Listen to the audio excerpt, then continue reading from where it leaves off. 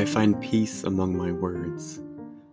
They are the lights lining the dark cave of my life, the blips of solace I use to navigate what I cannot understand without them. Words that scramble in my mind, stutter through my lips, clack across my keyboard, and spill across my pages. Regardless of the storm I face, even as the words toss and turn like crashing ocean waves around me, they grace my oars to steer me towards a destination. When I'm hurting, words paint the pain for others to see. When I'm sad, words explain what I can't through tears. When I'm happy, words burst forth and shine alongside me.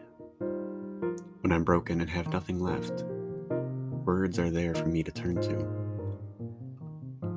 Though someone may not understand my words, they are how I understand the world.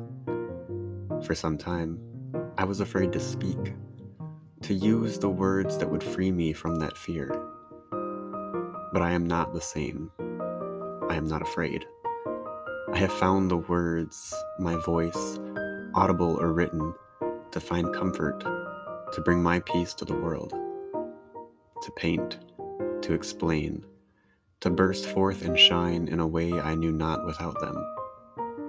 My words are my comfort, the stones used to lay the foundation of a world that would become my home, my peace, my warmth, my light, my comfort.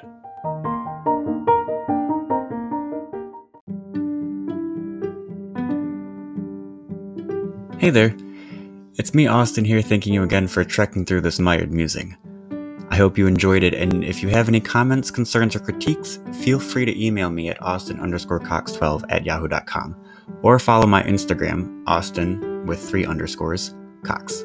I'd love to hear your story and interact with you in any way you're comfortable. Thanks again for listening, and as always, there's nothing quite as tasty as a good story.